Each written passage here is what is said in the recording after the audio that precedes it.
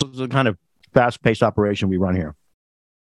It's really high tech. I have a dream this nation will rise up and live out the true meaning of its creed.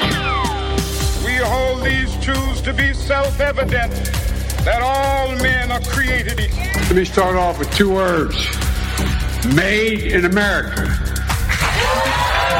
Made in America. With all due respect, that's a bunch of malarkey. I've said it before and I'll say it again. Democracy simply doesn't work. Mr. Gorbachev, tear down this wall. It's the Ricochet Podcast with Rob Long and Peter Robinson. I'm James Lalek, and today we talk to Charles McElwee about the Pennsylvania race and Larry Kudlow about the economy. So let us have ourselves a podcast. I can hear you!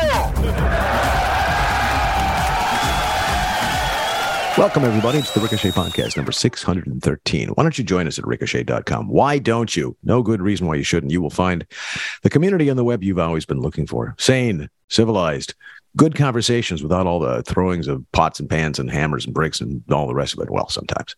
Ricochet.com. Give it a try. You'll wonder why you weren't there 10 years ago. And yes, we've been around that long, as have I, and a few years more, and as has Rob Long and Peter Robinson, who will be joining us very shortly. Rob, how are you? Doing very well, James. How are you? I'm good. I think it's time that we all draw our families close together in these perilous times and realize the value of each other and how the future is not vouchsafed. And, these are difficult times. And I don't know what to say. I mean, given the news of the last week, the realization that, that Ron DeSantis wore white boots is just, I don't know. The white boots were a mistake. Let's be honest. The white boots were not a mistake. The white boots actually were what they wear in that place. Yeah, but they are. Well, okay. But what I loved about it was that his office put out a meme of an alligator wearing those white boots with the phrase "Don't tread on Florida," which is just the kind of slapping back, clap back, as they say that we love. It's clever. It leans right into it and makes fun of the people who are making fun of it. It's his tan suit controversy, which, if I remember correctly, everybody was freaking out about on the right. I don't think so. Anyway, we usually waste your time with some pointless banter here but we're going to cut that, wait for Peter, and we're going to get right to our guest, who is Charles McElwee. Charles, welcome. Editor of Real Clear Politics, Real Clear Pennsylvania, contributing writer for Real Clear Politics and the astute and wonderful City Journal. With the race between Fetterman and Dr. Oz tightening up, as they always say, as we get closer, and Josh Shapiro seemingly on his way to the governor's mansion, we thought Charles could get us up to speed on the fight in the Commonwealth and why the rest of us should possibly care. Now, Charles, let me tell you from an outsider's perspective, it looks like this. You got this Dr. Oz guy who has been floating on the periphery of my head for however many years. I have no opinion other than whatever, television doctor, I don't care. And the Oprah's doctor. Right, Oprah's doctor and hence America's doctor. And Fetterman came to my attention because of a series of, tweets that just says, what's that thing on his neck? And he isn't speaking clearly. That's how it looks from here. And I'm sure you have a few more details you can add. So what's going on?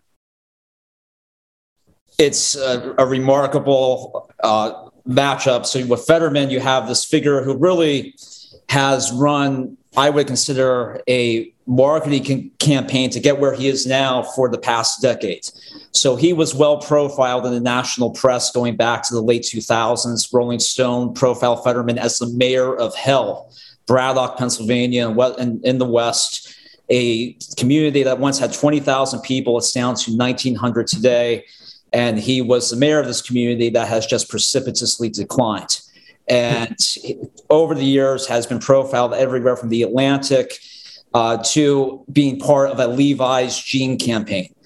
And here we are. Fetterman is the nominee facing off against Oz. Fetterman's lieutenant governor of Pennsylvania. He wanted to run for lieutenant governor so he could oversee the Board of Pardons, which is under the purview of the lieutenant governor in Pennsylvania. And his family is from the state, and he's facing Oz, who up until, I would say, recent weeks has run this elevating campaign, a positive message reflective of that daytime TV syndication persona. But in recent weeks, he has taken a turn on going on the offense against Fetterman, who has run what I would consider a negative type of campaign, the type of campaign that tries to reach working class voters in Pennsylvania and tell them that their lives are rough and he is here for them. And Oz, in turn, is now calling Fetterman out, questioning his authenticity. So it's a battle of authenticity in many ways.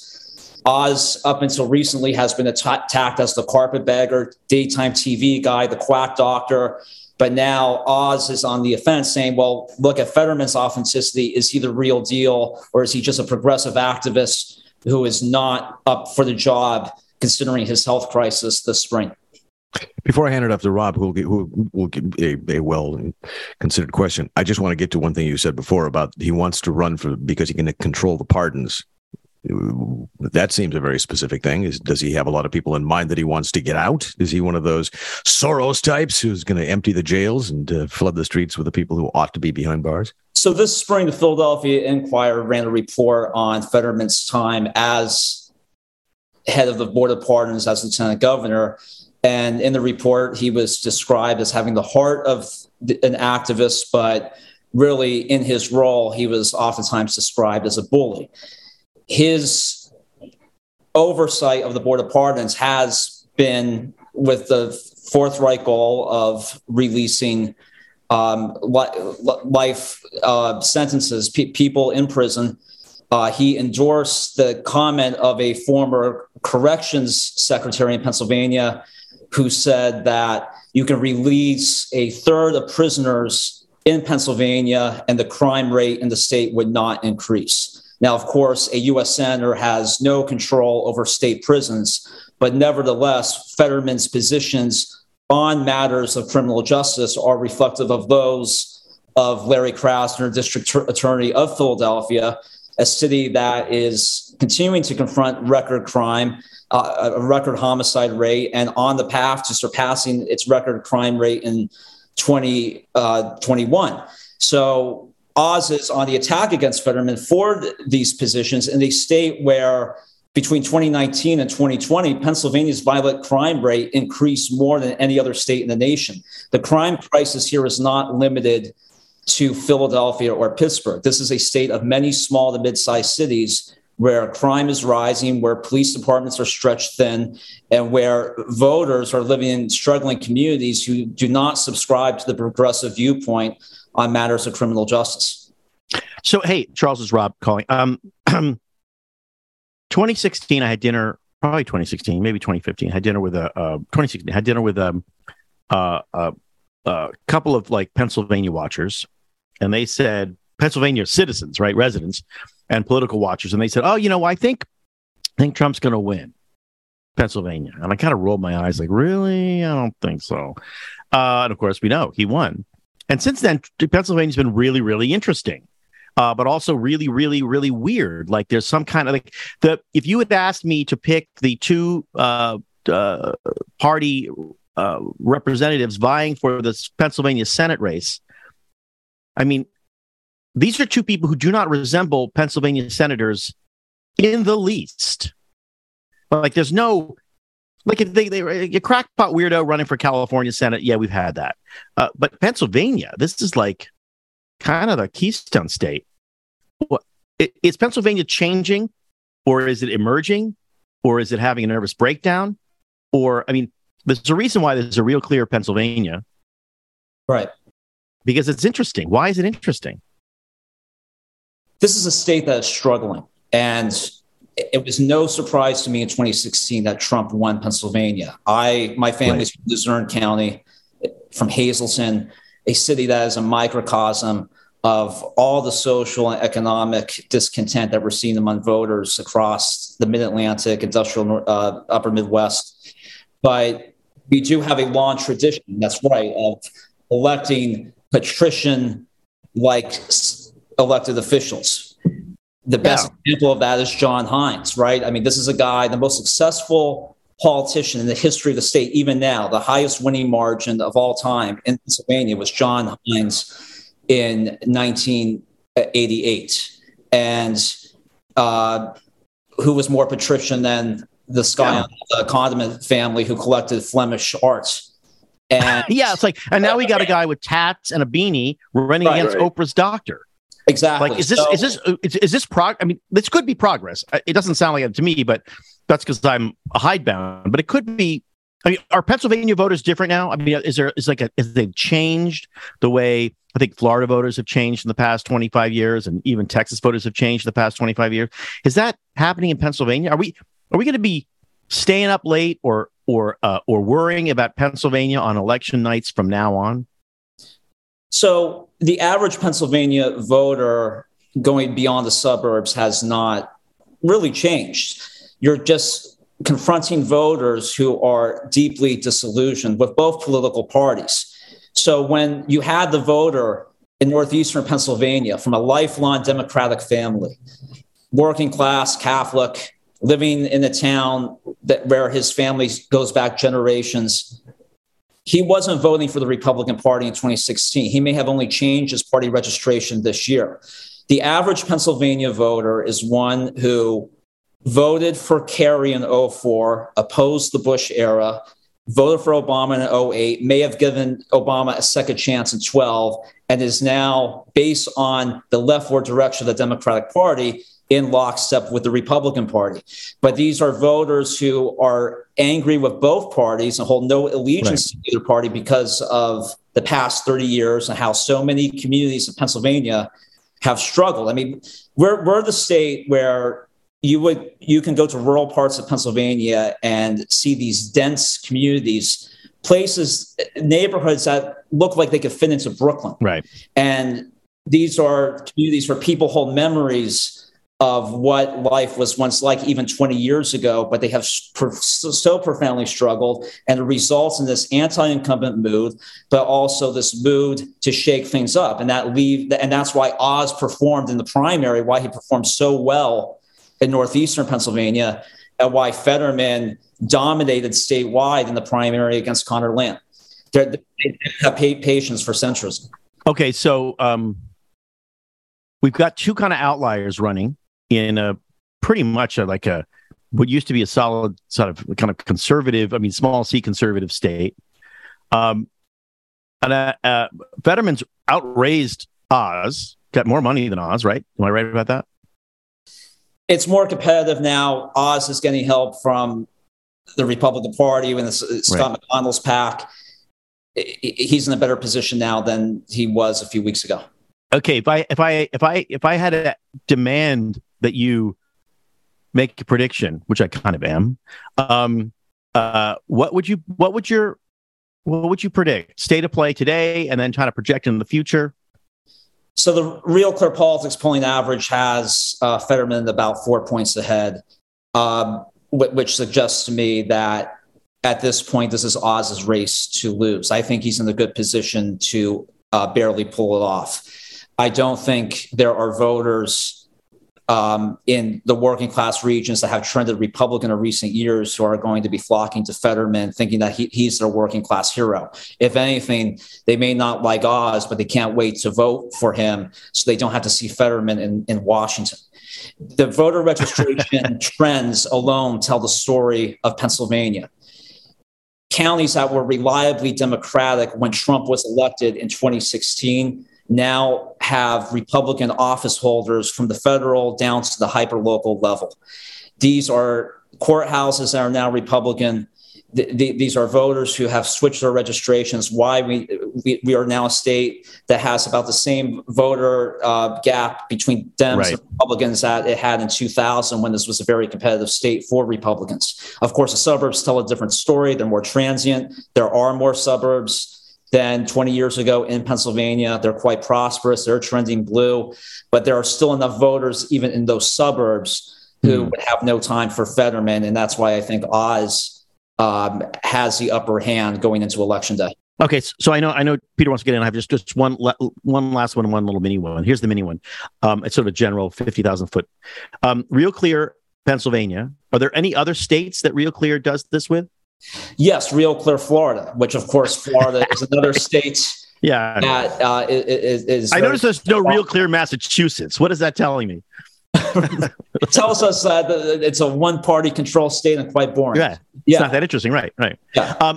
Okay, so Somewhat opaque Minnesota is what I'm looking for. Right. I talked to a friend of mine in politics, and he said, Oz is having a great week. And it's a great week because Herschel Walker in Georgia is having a terrible week. The theory being that there are people with money and people with sort of know-how saying, okay, Walker is now much more uphill. That is a jump ball. We don't know what's going to happen there. That Oz is winnable. And you just told me that Oz is winnable, even though in your Real Clear poll average, he's 4 points down, which is actually like within the margin, right? So you're saying as long as Oz in the averages is in hunting distance, firing distance, he's got the upper hand. That doesn't seem explain to me why that counterintuitive statement is true. Because we're still weeks away from Election Day. And I think one thing to watch heading into Election Day is the October 25th debate between Fetterman and Oz. So this will be a debate to watch. I know in recent cycles, we have that ongoing debate, or do debates matter anymore? They mattered in 2020. I mean, the average Trump voter I talked to in Pennsylvania, when asked to say, why did Trump lose Pennsylvania? They'll say, "Oh, it was that first debate. That was a problem." Yeah." So that was actually borne out by the Trump campaign's own research. I mean, they said that was Wisconsin and parts of Arizona, and definitely Pennsylvania was that first debate. Yeah, absolutely. So you're going to see a debate where you have Oz. Now, look, could that debate work against Oz? Of course, because there's the factor of empathy among voters in Pennsylvania who are confronting their own chronic health issues, and may say that Oz is exploiting Fetterman's serious health setback to his advantage. So Oz has to play it safe or be cautious about how he approaches this. But in recent weeks, Fetterman has spoken for himself. We see the clips. He is clearly recovering from what happened in May, and he is asking voters to sign on to a 6-year contract. And now Peter Robinson has joined the chat, as they say, and he's got some piquant questions for Charles. Yes, Peter. I grew up in upstate, just across the border from Susquehanna County, where my grandparents lived. And having watched me screw around to try to plug in my microphone a moment ago, this will come as no surprise to Charles. He will have pegged me as an upstate New Yorker right away. Okay. So I have some feel for northeastern Pennsylvania, I guess is what I'm trying to say. Scranton, believe it or not, when I was growing up, when my mom and her friends wanted to go shopping in a big town, they'd get together and drive down to Scranton. Okay. So here's the question. I'm going to put Pennsylvania very, very crudely, and then you're going to adjust the picture. And in adjusting, as you adjust the picture, we're all going to learn. 2 Pennsylvanias, really simple, crudely simple. One is Philadelphia and Pittsburgh, and the other is the rest of the state. And Mehmet Oz and John Fetterman each have to choose which Pennsylvania to campaign for, and then they just have to get their Pennsylvania to outvote the other. And they're pretty evenly matched. But it breaks down almost like that, doesn't it? No. Okay. I disagree with that. This is an extremely culturally fractious state.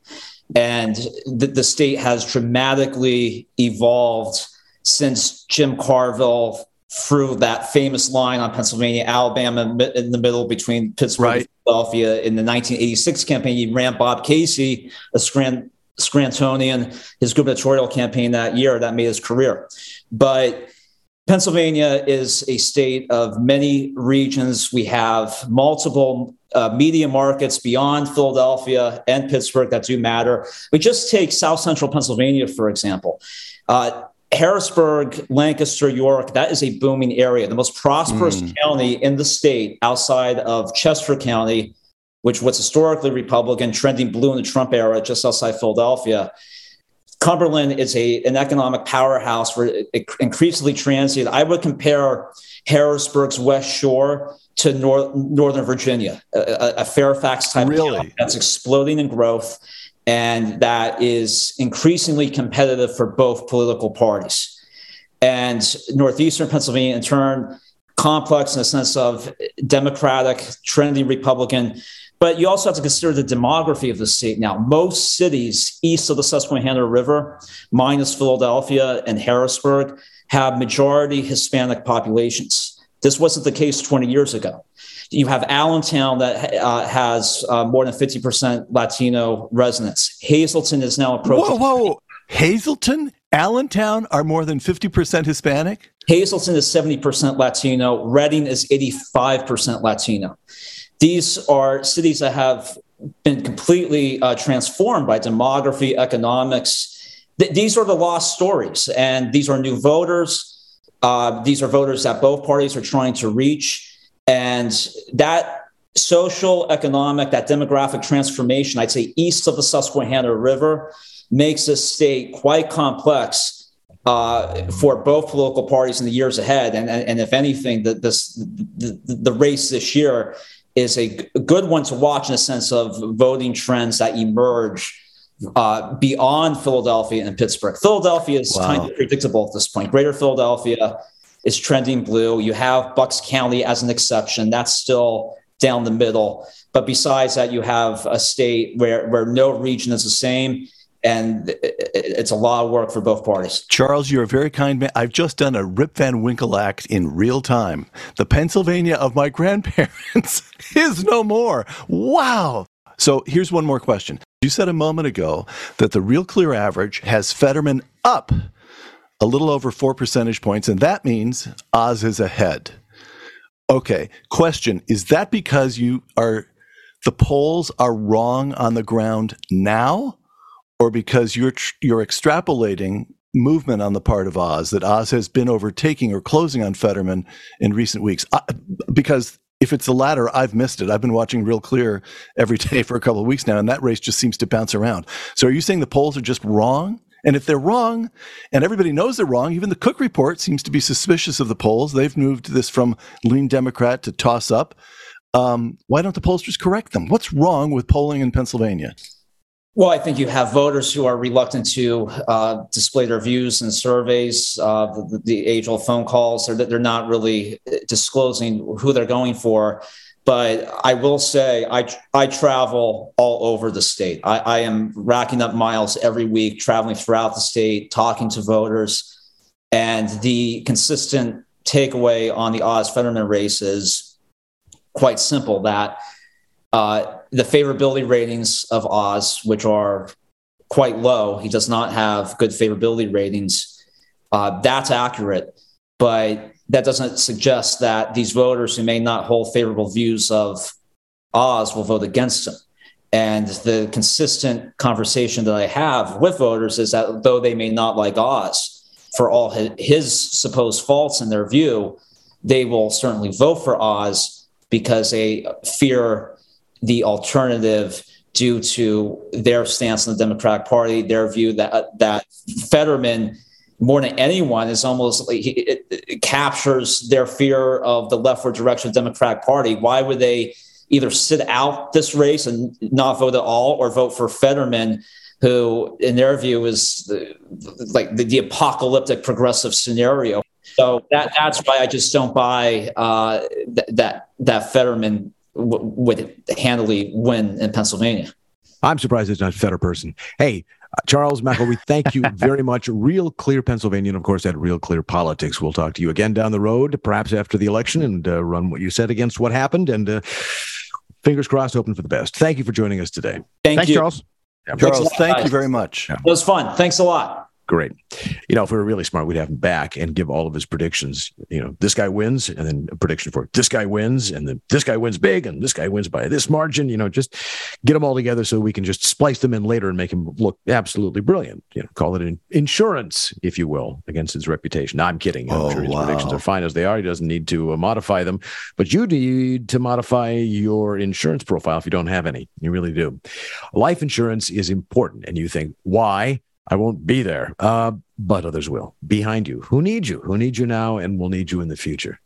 You hope you never need it, but mortgage payments and childcare and other expenses, they don't disappear when you do. No, life insurance through your workplace, it's great, but might not offer enough protection for your family's needs. And it won't follow you if you leave your job, Since life insurance typically gets more expensive as we age for obvious reasons, now is the time to buy. Now. Policy Genius. Policy Genius gives you a smarter way to find and buy the right coverage for you and your family.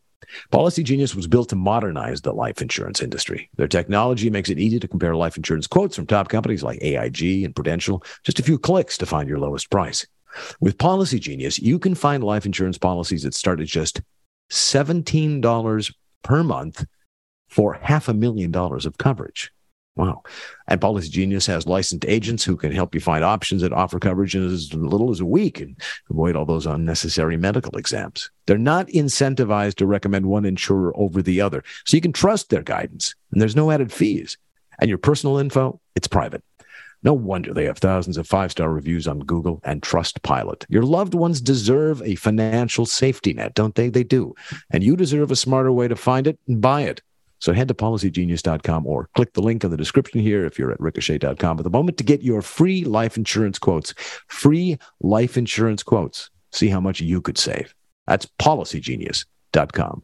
And we thank Policy Genius for sponsoring this, the Ricochet Podcast. Now we welcome back to the podcast Larry Kudlow, Associate Director for Economics and Planning at the Office of Management and Budget in the Reagan administration, and served as the Assistant to the President for Economic Policy and Director of the National Economic Council under President Trump. He's currently the host of Kudlow on Fox Business Network.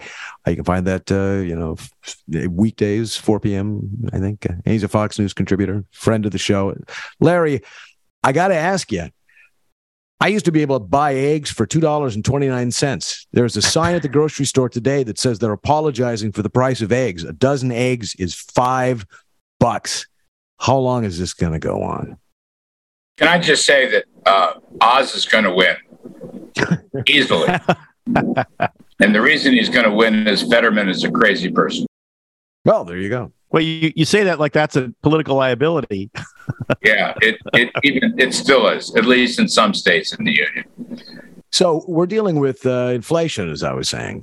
Sorry. Now we passed the Biden administration passed a big bill, and I guess we're supposed to be heading now towards 1-2% inflation. Doesn't seem to be happening. What do you think of the causes? And what do you think is the short-term outlook for $5 eggs? Well, look, inflation, which was caused by too much federal spending and too much money printing, is going to last for a while. The Fed's target is 2%. Right now, the basic underlying inflation rate is somewhere between 6 and 7%. And I think it's going to be difficult to bring that down to 2%. I think it's going to take at least another year. And the Fed's going to be raising interest rates, continuing to tighten up on the money supply. So it's going to be a struggle. But I mean, right now, you talk about the price of eggs. You had a jobs report today where wage rates are up about 6% for production workers, blue-collar workers. But the CPI is up over 8%. So real wages are still falling. And that's the soft underbelly of the economy. And that has, we're probably either in a recession or in the front end of a recession. And I think it also has political consequences. This election is going to be about inflation. It's going to be about recession. It will be about crime and other things, too. But I think inflation and the economy are the big issues. I mean, hey, Larry, it's Rob Long. Thanks for joining us. And again, whenever we have you on, I always tell you what I think I know about economics, and then you chuckle indulgently and pat me on the head and set me straight. But here's what I think I know. I don't know if this works or not, but I do think that the prevailing wisdom is that here's how you get out of inflation. You cause a recession. And that seems like the playbook that the Fed is following. We're kind of entering, it seems like the late 70s, kind of economically, early 80s. I mean, there's no Reagan in sight. Well, there is one. He's wearing white boots in Florida, as far as I'm concerned. But okay, is that what's happening here? I mean, is that what the grandees in the Fed offices are saying? Like, I'm sorry about this, fellas, but we're going to have to cause a bit of an economic downturn to mop up all of that excess cash. Or am I wrong? I was just going to say that I haven't spoken to you in a couple of years, so I didn't know how much economics you had or remembered. Since we raised this point, look, what's missing here, and I think it's been a problem, is that there's no supply side economic growth policies. The Bidens have shut down energy, they've shut down fossil fuels, and their regulatory burdens. I mean, they had the biggest regulatory increase in their first year in office in history. Is $200 billion, which is stifling business. And recently they've raised taxes on businesses.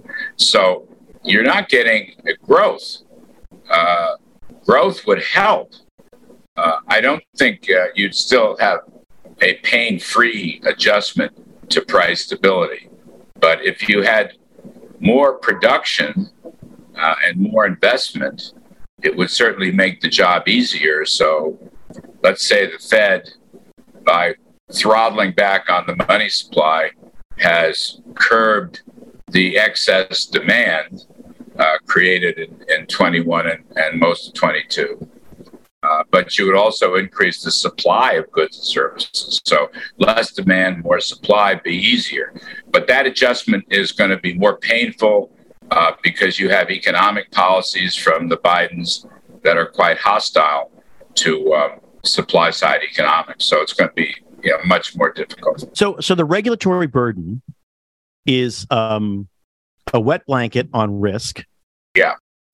And how much of that, which to me it still seems so hard to figure out, how much of that is energy, energy production, energy transportation, energy research? How much of that wet blanket that the Biden administration has put on the economy is kind of energy related? A good deal of it, but there are other factors too. I mean, they have assaulted businesses. They're putting on so much red tape.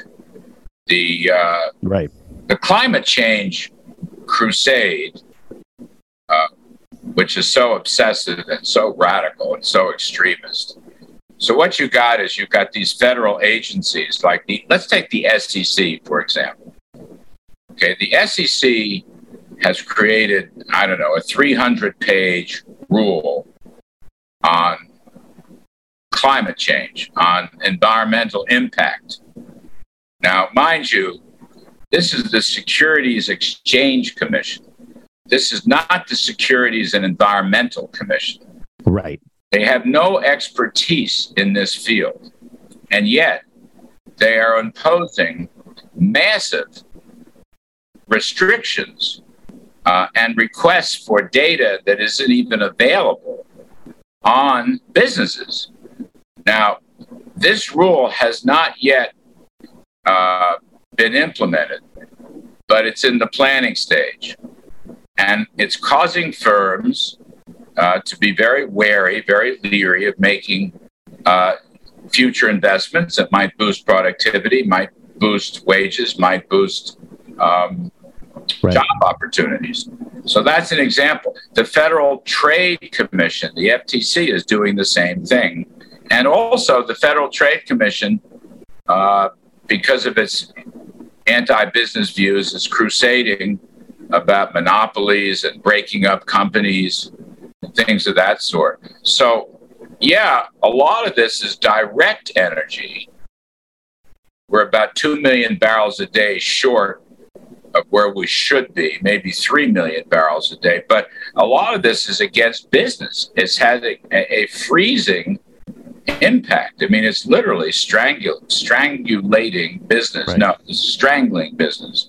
So, these are all related problems. One other point I'd like to make here. You've had this explosion of federal assistance programs, which was originally aimed at emergency COVID assistance, but is carried over well beyond the pandemic. Now, that assistance comes without any work requirements, any work. Right. And so a lot of people have dropped out of the labor force because basically Uncle Sam is providing them with, family of four up to $100,000 of assistance without working. So that would obviously reduce the productivity of the economy and would reduce the output of the economy. So between all these things, the war on fossil fuels, the war on business, the war on work, you got yourself a very difficult position, and the Federal Reserve is therefore going to bear the burden of bringing inflation down. I don't want to sound sympathetic to the Fed, because I'm not. They looked at this. They did not understand what was going on. They pushed for a lot of these spending plans, and then they called inflation temporary, transitory. They bought into the administration view. So now they're hoisted on that petard as well. Hey, if I could just interrupt Larry for a second here, and I love to do that, and he loves it when people do too, don't you, Larry? Yeah, okay, all right, hold on, I'll be right back to you, Larry. Just want to say, what are you listening to now exactly? And what are you listening to this show on? One of the reasons that it's great to listen to the stuff that I do is because I got Raycon wireless earbuds. Raycon's everyday earbuds look and feel and sound better than ever. And by the way, they're blue. There's this great color blue that I just like. Everybody else got the white. You can get the blue. With optimized gel tips for the perfect in-ear fit, these earbuds are so comfortable, and they will not budge. Trust me on this, they won't. I use them when I'm outside gardening. Who am I kidding? I don't garden. When I'm walking the dog and going upstairs and all the rest of it. I've even had them in my ears when I was walking the dog in the winter, and I slipped and I fell and they stayed in. They will not budge, and they're priced just right.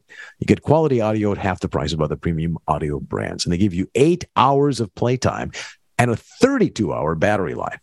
It's no wonder that Raycon's everyday earbuds have over 50,000 five-star reviews. So one of the things that is great about the new ones is noise isolation and awareness mode, which means that you can sort of get more into your music, but you're not unaware of what's going on around you. A siren, somebody yelling as they're coming behind you. Some of these places, the earbuds just shut you off entirely from the rest of the world. You wear those big cans. Well, you're not going to hear a siren as it's coming towards you, but Raycon's noise isolation and awareness mode, it's a great addition. You can buy them. Oh, yes, you can buy them at buyraycon.com/ricochet today. Use this promo code Ricochet to get 15% off your Raycon order. That's BUYRAYCON. Buyraycon.com/Ricochet with the promo code 15% off with Ricochet. That's the word. Buyraycon.com/Ricochet. Code Ricochet. And we thank Raycon for sponsoring the Ricochet podcast. And if you're listening to this on your Raycons, you know what I mean. I got one more. I know Peter wants to jump in. Is there a way, we have a lot to talk about, so don't let me derail it. But is there a way for us, I guess for you, right, and in the brain trust and the geniuses you have there, to figure out what all of this crap is costing us? What's the actual, what would be the GDP if we had, half of the regulations we have, or maybe a third of them, if we had a robust energy sector, if we weren't putting on our pension funds this sort of ESG nonsense,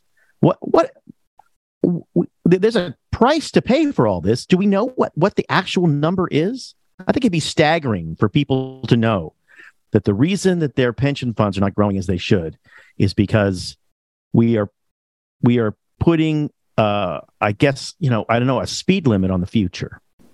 Well, that's an interesting point. The short answer is no. We don't know. All these estimates. I just saw an interesting article in The Atlantic that the so-called Inflation Reduction Act, which is the Inflation Enhancing Act, but yeah, that's right. They should change that name. I'm working on it, but basically there's estimated $400 billion in green tax credits. Okay, but then the Atlantic magazine article says, well, that's going to be way low because every business in the country is going to want their own little green tax credit, whether they go green or not. Now, they're saying it could be $800 billion. Now, they said that joyfully, by the way, because they think that this green crusade is fabulous. I don't, but that's an example of why these underestimates. Here's another one. The student loan cancellation, which was done by executive order, which is, in my view, completely unconstitutional. They have no authority to do this. But in any event, you know, the estimates, you look at the progression of estimates, the White House said it was going to cost $150 billion or $200 billion, as though that were nothing.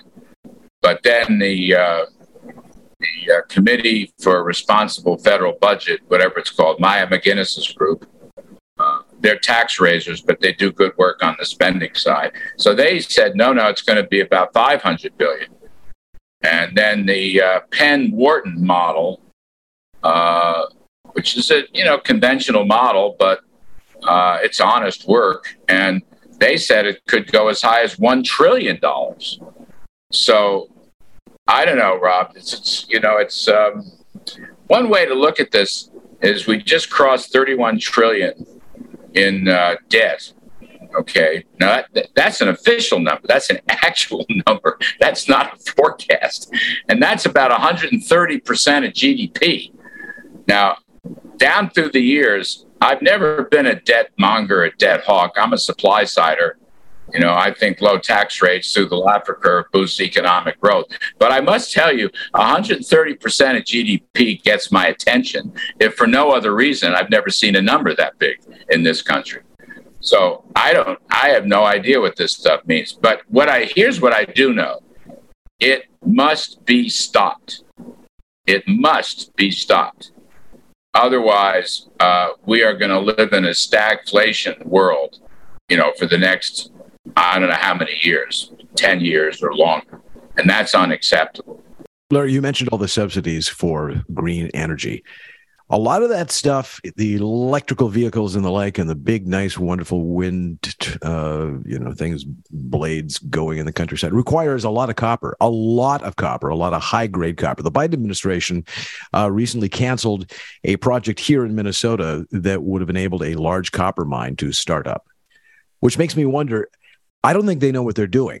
They just sort of assume that all the necessary resources and materials will just arise magically somehow from the earth to make this electrical green vision possible in the future. But if they're mandating it on one hand and forbidding it on the other, doesn't that give you the idea that there really isn't anybody guiding this? They're just sort of making it up, reacting to various intellectual pre-existing conditions? Yes. Yeah, they don't know what they're doing. You got it right. I mean, this is like immaculate conception. I have no idea. I mean, by the way, copper, and you're probably thinking about the Iron Range. Copper, yes. We need a lot of. We need nickel, lithium, which I guess they think they're going to buy it from China. But we have these resources, but they won't let us mine for them. But here's another point. Even if they permitted mining, it would require, construction, development, and so forth that would be carbon intensive. Carbon intensive. I can't emphasize that enough. And these wind farms that they're talking about. Okay, by the way, I'm not against wind. I'm not against solar. And by the way, I do think there's a climate change issue over the next 100 or 200 years, but I would rather go about it by letting 1,000 flowers bloom with respect to fossils and renewables, including nuclear, and let the technology and the innovation of capitalism solve this problem. What this crowd is trying to do is end fossils without any alternative structure of renewables. Larry, Yes. Larry Peter here. I have a correction of you personally that I have to issue, and then I have a question. And here's the correction. Here I am clicking around on Fox News the other evening, and I stop because there's my buddy Kudlow. And he's saying interesting and intelligent things, and they're all correct, as they always are when Larry talks. But he's not wearing a tie. Larry, standards are collapsing everywhere. We look to you to remain the one well-dressed man on television. What the hell do you think you were doing there? Yeah, Creepers. Huh? It was a nice shirt and blazer. That cuts no ice with me. Okay, listen. We're talking about today and tomorrow and what they're doing wrong and what we need to do to fix it. It's important to get the past right, too. I was skimming The Economist the other day. They were attacking Liz Truss, the new Prime Minister of Britain, because she had put into effect, she had attempted a Reagan-like program. They described it that way. Now she's done a U-turn. She chickened out. She's not going to cut taxes. But at the moment they were writing, No. Okay, you get to Liz Truss comes second. First, here's what The Economist wrote. They said that she misunderstood the Reagan program in the first place. Now I'm going to quote them. It's 3 sentences long. The Reagan program's early record was mixed. The tax cuts did not stop a deep recession. And by March 1984, annual inflation had risen back to 4.8%. And America's bond prices reflected fears of another upward spiral in prices. Here's the kicker. Inflation was anchored only after Congress had raised taxes, close quote. The Reagan expansion was the product of tax hikes. Larry, didn't you know that? Yeah, I did. You know, it's really, the Economist has just deteriorated so badly in recent years. It's too bad. No, that's not true. I mean, look, the inflation, it is true in 81 and 82. We did have a recession. The recession started in 79. And, you know, Volcker had to slay inflation, which had gotten up to whatever, 15%. I think that to give her, you know, if we had it to do over again, we wouldn't have delayed the full impact of the tax cuts. And as Art Laffer has said many times, when the tax cuts kicked in, the 25% tax cut kicked in January 1st, 1983, you watch the economy take off. And it did grow by about 12% for the next 18 months, 12% at an annual rate. Now, the inflation rate fell, you know, from, 1980, 81, where it was about 15%. The inflation rate fell to about 2% in the next 5 or 6 years. So I don't know what the Economist is writing about. And even the tax, there were some tax adjustments in 1982. I was opposed to it, but Reagan went along with it because he thought he would get a lot of spending cuts. He never got the spending cuts, but he didn't change marginal tax rates. He never touched that. There was some revenue enhancers in there, but so that history is just completely wrong. Look, Liz Truss, by the way, yeah, the Tory wets pushed her back on the top income tax drop from 45 to 50. But she still cut the payroll tax. She still cut the corporate tax, or she prevented the corporate tax from going up 6 or 7 points. And she did drop the basic middle class tax rate by 1 pence, I think. And she gave a heck of a great speech at the party conference a couple days ago, saying that she pledged not to let the no-growth crowd run the Tory party. So I know Liz Truss. She was trade minister when I was in the White House, and I had some dealings with her. She's a very talented woman, and she's taken on a Thatcherite stand, and I think she's going to stick with it. But you got these Tory rhinos that are impossible. Larry, call it, will you please? Call the election. The country is solid enough. It remembers growth well enough, and it's sick enough of the Democrats and their endless regulations. They're absurd. We don't know what we're doing, Green Deal, that Republicans are going to capture both houses of Congress. Is that right? That is correct. It's going to be a clean. Oh, you really do believe it? Even the Senate? Oh, absolutely. Absolutely. All the Senate races are breaking for the GOP. The cavalry's coming.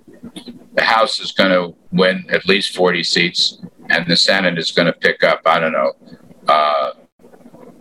somewhere between 3 and 5 seats. That'd be my guess. Really? So, okay, 40 seats. Wow. That's the most. Now, Larry, wait a minute. You're sure that this is experience and analysis speaking? This is not the wish as the father of the thought. Look, are you wearing a tie as you say this? No, I'm not, as a matter of fact. But I would just say that in the Senate races, if you take a look at the good, most likely voters polls, Scott Rasmussen, Trafalgar, Trafalgar, even the ABC, WAPO ABC polls showed this. They're all breaking for the GOP. The Democrats spent hundreds of millions of dollars of negative ads in August. And it did have an impact, but it didn't move the needle very much.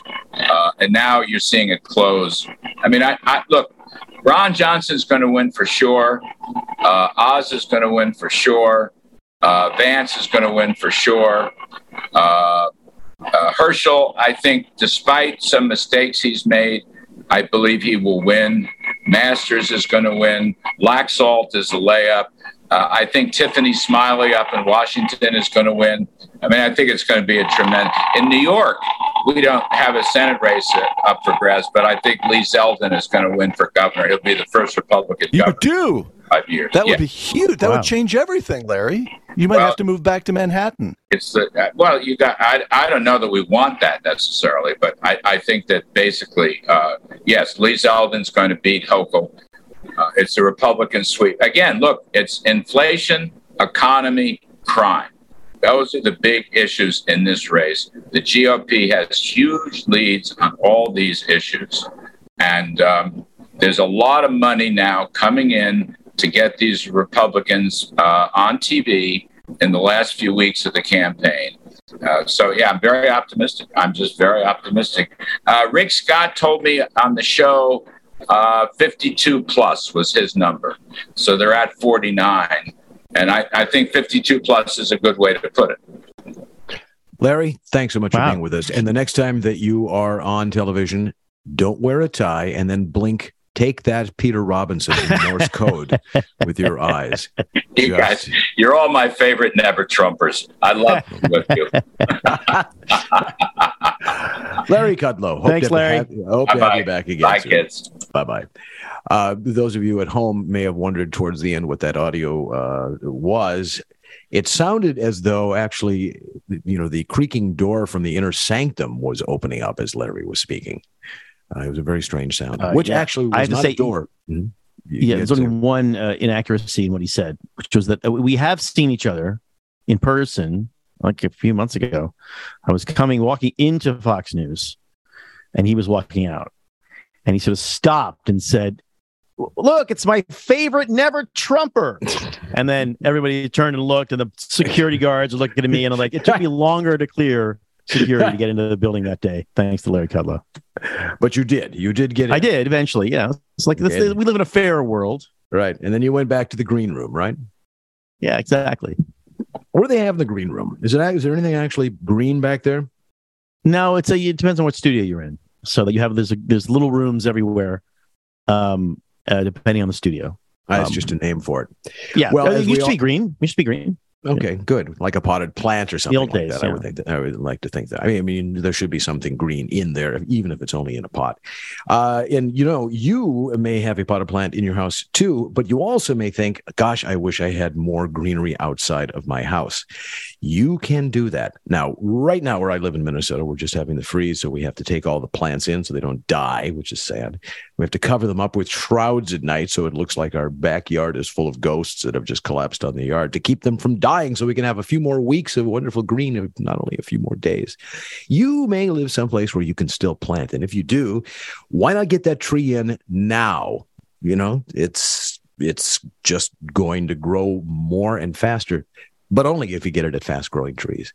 I don't know about you, but I spend a lot of time making this house feel like a home, indoors and out. And my wife spends an awful lot of time just beautifying the garden and the rest of it. And we've had some trees go out, which is why it's nice to put new trees in. The experts at Fast Growing Trees curate thousands of plants so you can find the perfect fit for your specific climate, your location, and your needs. You don't have to drive around to nurseries, big gardening centers, and schlep everything home in your trunk and it gets dirt everywhere. Now, Fast Growing Trees makes it easy to order online, and your plants are shipped to your door in 1 to 2 days. Whether you're looking to add some privacy, some shade, or some natural beauty to your yard, Fast Growing Trees has in-house experts ready to help you make the right selection with growing and care advice available. Get this, 24/7. That's right. Now, I didn't actually have to take advantage of all that because it arrived quickly, easily, and with instructions, and in it went, and there you go. I mean, I've planted a lot of bushes, and a lot of them haven't lasted, but the one from Fast Growing Trees thrives. Even if you've never had a green thumb, they will make you feel like you do. And I don't. And I kind of do now. So you'll be like over 1 million happy Fast Growing Trees customers across the country. Plus, with their 30-day Alive and Thrive guarantee, you can trust everything will be healthy for years to come. So go to fastgrowingtrees.com/ricochet and you will get 15% off your entire order now, but through October 15th. October 15th is the cutoff. Get 15% off at fastgrowingtrees.com/ricochet. Fastgrowingtrees.com/ricochet. And we thank Fast Growing Trees for sponsoring this, the Ricochet podcast. Well, Rob, last week you weren't here. We don't know where you were, actually. You missed a barn burner. I missed a good one, yeah. A real corker. But I had to do your Ricochet promos where you tell everybody that they should join. And I did so in your style, I believe. Ineffective? Was that the style you used? That was what I was shooting for, yes. Long, inefficacious, and the rest. No, I tried. You put on your we're about to file Chapter 11 tone of voice? And I tried to bring the enthusiasm for the enterprise that you do. So stop undercutting yourself and tell people about the wonderful things that are coming up. Well, listen, if you are a Ricochet member and you're listening to this podcast, we are thrilled and welcome you to Ricochet and are thrilled to be members along with you. If you are not, you should join, and here's why, because you get to go to the meetups. The meetups are loads of fun. And they're happening. We'll give you some that are happening now. If you join ricochet.com, you'll know, of course, we'd have to tell you. But here are the hints. We've mentioned over the past few weeks that events will be going on in Huntsville, Alabama. That's the 22nd of October. There's a group meeting on the National View Institute cruise in November. So if you haven't signed up for that cruise, please do. We have one scheduled in Pittsburgh in December. And finally, New Orleans next year during the French Quarter Fest. I will move heaven and earth to be there for sure. So some of you are probably thinking about how you'd like to go to these things, but the meetups on the schedule are just a little too far or whatever, and it's a big country and money's tight, blah, blah, blah. We know. We just talked to Larry Kudlow. We know exactly the problem. Now, if our meetup locations are out of reach, you aren't doomed. Just join Ricochet. Join Ricochet. Pick a time and a place. I guarantee you, Ricochet members will come to you. That's the benefit of Ricochet. We like the online, but we also like, as the kids say, IRL. Ricochet IRL is as fun, if not funner, than the .com part. So details on the Ricochet meetups, go to ricochet.com/events or find the module on the sidebar of the site. Join us online and then join us in person. We would love to see you. Sounds good. Love to do so. I'm still thinking about having one here in Minnesota next spring. It would be a great thing to do and to get all the locals over to the house or in some place where we can meet, just because they're fun. You know, I went to one in New York earlier this year, had a grand time. Caught COVID, and I had a grand time. Okay, I give up. As I so often am forced to do, and I'm listening to the two of you, I Googled to try. I have RIL, rest in love, reduced impact logging. No, IRL. Results in learning. IRL. It's not real. It's IRL. In real. Thank you. I take my correction and now slink away. Internet relay loquaciousness. Yes, in real life. Oh, my. Lol, Peter, as the kids say. So before we go, a couple of other things that have passed. Biden made a little speech. He was doing some fundraising, said, hey, we're pretty close to Armageddon. Okay. But the thing that was interesting was waving away the pot convictions. Apparently 6,500 people or so from 92 to 2021. And out the door. Of course, you know that a lot of people the number of people who are actually in prison for just possession seems to strike me as low. I may be wrong, but oftentimes I think you have something that's been bargained down to possession. But there we are. And he urged other states to do the same. We'll see exactly what comes of this. But isn't it sort of odd to you that his vice president was sort of famed at what time for the number of pot smokers that she put away in the hoosgow? It's a very weird thing. I don't quite get who's in the. I mean, Kamala Harris, she was a state official. She was attorney general and the prosecutor in the state. I mean, how many people are in federal prison for marijuana as their primary for just having it and smoking it? Yeah, as their primary crime. I mean, Ann Coulter wrote a pretty good piece, as Ann does, like within 11 seconds after the announcement, suddenly I get an email in my box saying Ann's written. But she does ask a very legitimate question in her typical Ann way, which is like, those people are not, if you're not in federal prison because you possessed marijuana. That's what you eventually bargained down to. So the people that are now going free are not I just had my my joint in my pocket and on my way to the to volunteer at the soup kitchen. There's a story behind each one of those as to why they bargained down to marijuana. I think she thinks she's usually right about this stuff. So who are we letting out? Like I'm all in favor of drug legalization. I'm all in favor of pot legalization. I think we put too many people in prison for it. I think we sent a lot of people to prison where they went to basically to graduate school on how to be antisocial violent criminals, and they came out, and guess what? We succeeded at creating a whole class of antisocial violent criminals. But I'm not sure this is the solution. Are you in favor of fentanyl legalization? No. Okay. But fentanyl is very different from marijuana.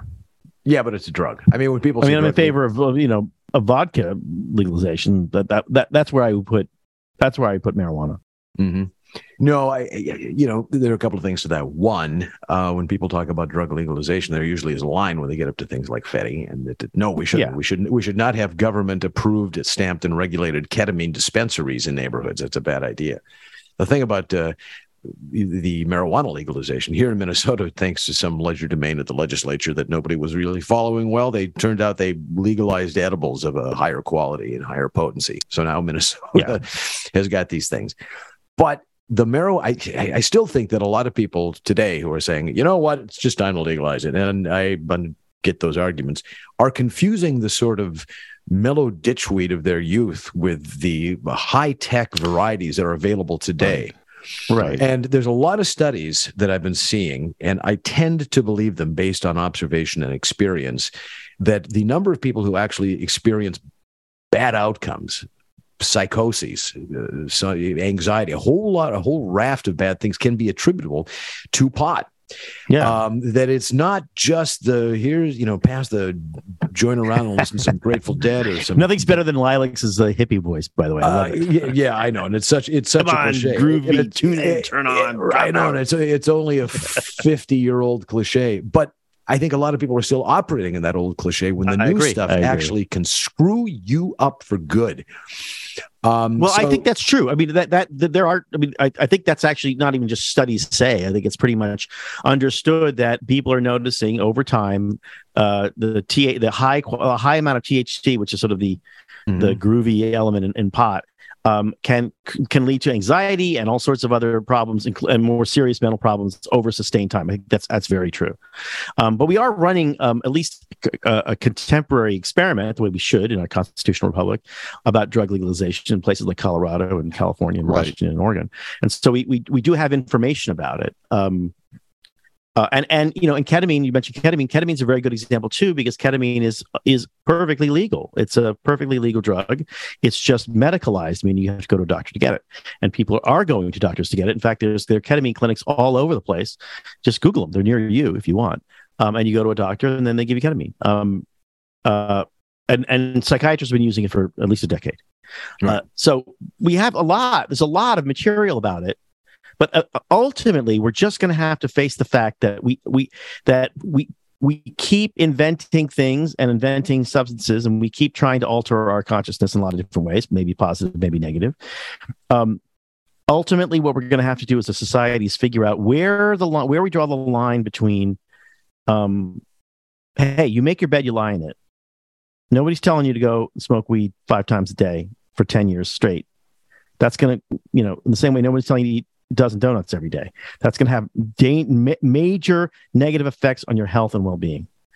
And to the extent that we can protect people in a nanny state way from doing that. So I'm not sure I know where the line is, but I think we have erred on the side for some of these drugs of being way, way, way, way too reliant on law enforcement and not relying enough on personal responsibility. But then that's my brand of conservatism. The line exists to me in that, right. I agree. Go and do as thou wilt. But you can't live in a tent city in the middle of a downtown. You cannot shoot up on the train. You cannot shoot up on the bus or do crack on the that. It's the refusal to have a modicum of civic order in some of these cities that we see that just stuns me, because we know what to do. We know what we can do, and you have to ask yourself, how much does society owe to somebody who is habitually engaged in their own oblivion? And I just would say, I know Peter wants to get in, but I would say that what's interesting about that subject is that we are looking at a population that suffers from the two opposite problems. One problem is readily available drugs that they are now addicted to. And the other is antipsychotic drugs that they are not taking. Half of those people need to be on drugs desperately, and the other half need to get off drugs desperately. And we have no rational system, effective system for making that happen. Peter, you're going to say? No, the thought in my head is, I can tell when Rob's had another drink with Nick Gillespie of Reason Magazine. Listen, so here, between my ears is what's going on in the heads of a lot of Americans as these experiments play out. I live 30 miles south of San Francisco, and I want to know, I want somebody to do book-length work on those populations that Rob described. Who's here because he's on drugs, and who's here because he's not taking his medication? And then the other thing, all I have here is anecdotal stuff. San Francisco's really bad, and you see people who are obviously in pain and not eating well, and the cops don't do anything for all right. And then the last time I was in Denver, it happened to be a beautiful spring day, and my wife had never been to Denver, so we walked around downtown Denver. Great clouds of marijuana filled the air. A lot of people who were clearly enjoying themselves, but a few blocks that were starting to look like San Francisco. So what's going on there? Is it working there? Are things turning a nasty corner? Does marijuana have anything to do with it? My whole point about drug control is that Rob has an argument. Of course he has an argument, but so much of it turns on actual lived experience. It just doesn't seem to me to be the kind of thing where we can say what should be done, where you can't reason terribly well from morality. You just have to watch these experiments take place and learn from them fast. Yeah. I think that there's a space for a politician to say, look, we need to spend money on this. We need to spend a lot of money on this. That means taxpayer money. We need to build places for these people to go because they can't live on the streets. We're not talking about the people who just, who get themselves hooked on this and want to, die in a street corner somewhere. That's not who we're talking about. The people that Rob is. Right. People who have actual bad wiring, bad chemistry. Even people who've given themselves problems by their previous drug use. If there is a treatment that you can do in a controlled environment, like an asylum, or the people who are just insane and cannot, it is utterly inhumane to leave the insane on the street to mutter and wave and stalk around naked and throw feces at people. It's inhumane to them, and it's destructive to the cities that we spent so many years trying to rebuild. So a politician who comes to me and says, we're going to bring back the asylums. We're not going to have, of course, you can't call them that. We're not going to have them like the bad old days where everybody is rocking back and forth in an empty concrete room, dreaming that there are a million bugs on him. We're not going to do that. It's going to be humane. It's going to be well done. I think that would work, because that would say that the people who need help, we're going to get it. But the people who just simply want to live on the streets because whatever reason, no tolerance or patience anymore. None. Yeah, I think you're. I think you're right to make the distinction, right? And there's a certain amount of Skid Row bums on the street that's a given in any city, right? Since Hogarth did his famous Gin Lane, that's why they call the part of San Francisco that the Tenderloin, because that was the Skid Row bums. Drunk winos were on the street, and they were on the street when I was a kid living in the Bay Area. They were on the street now. That's a separate problem. It's a problem, but it's a perennial problem. It's a problem that we're going to live with forever. But like a lot of the problems we face today, they are problems brought about by the solutions that people confidently pointed to in 30 years before. Like everything we face was supposed to be the solution. When we deinstitutionalized mental health inmates of mental health institutions, which were bedlam and horrible and terrible, and like remember, one flew the cuckoo's nest. That was the emblematic of the problem that they're just shuffling around. Don't get me started on that one. Yeah. Right, but that's why we have this problem. Right, because everybody saw that movie and thought, but it was kind of true, right? These places were terrible. And your point, James, is where is it written that the choice is between terrible mental health facilities away from public eye, where people are being abused and narcotized and basically warehoused in horrible, filthy conditions, and the only other solution is, well, they live on the street and they push you in front of the subway car when they have a psychotic episode. That just seems crazy to me, as it seems crazy to you, that we there's nobody articulating the idea that that's a stupid choice. We don't. There's a million different ways to solve this problem than this. And we just have to try it. Rob, I have one. Since we're rolling along here, and since we get together only once a week, I'm going to ask Rob a question, and you answer it very briefly if you want to run.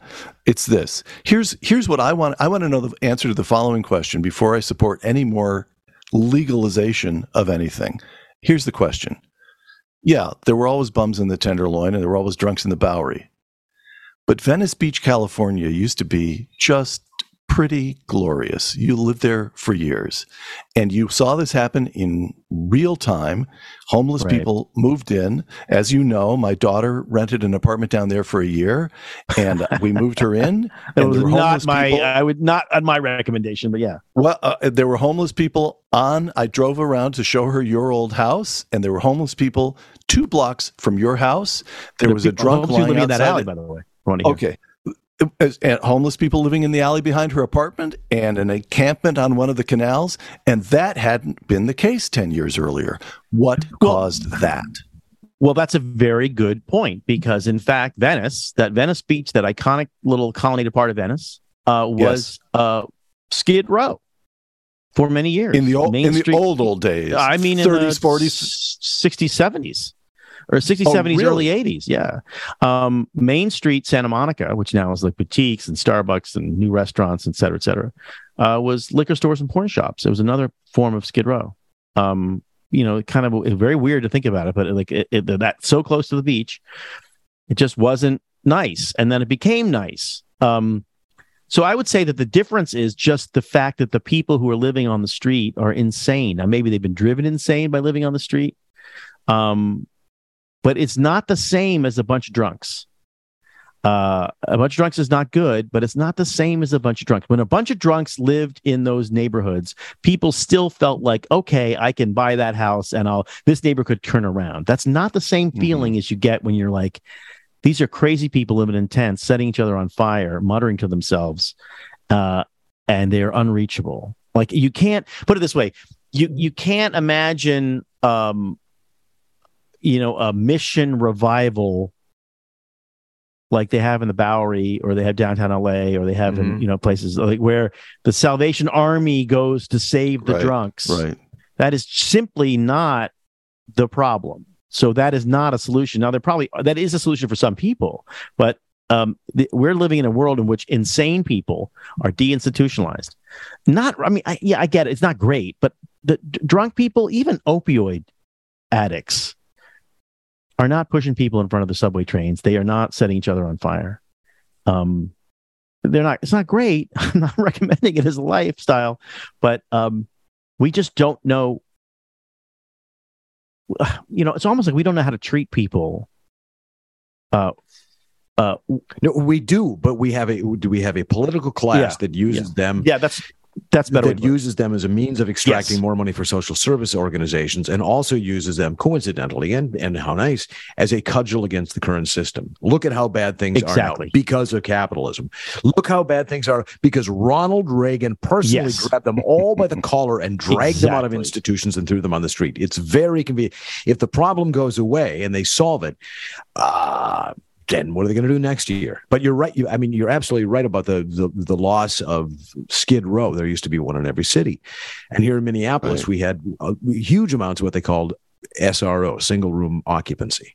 And they were horrible places. They were fire traps with the rooms distinguished times by no more than chicken wire. But they were a place where the drunks went.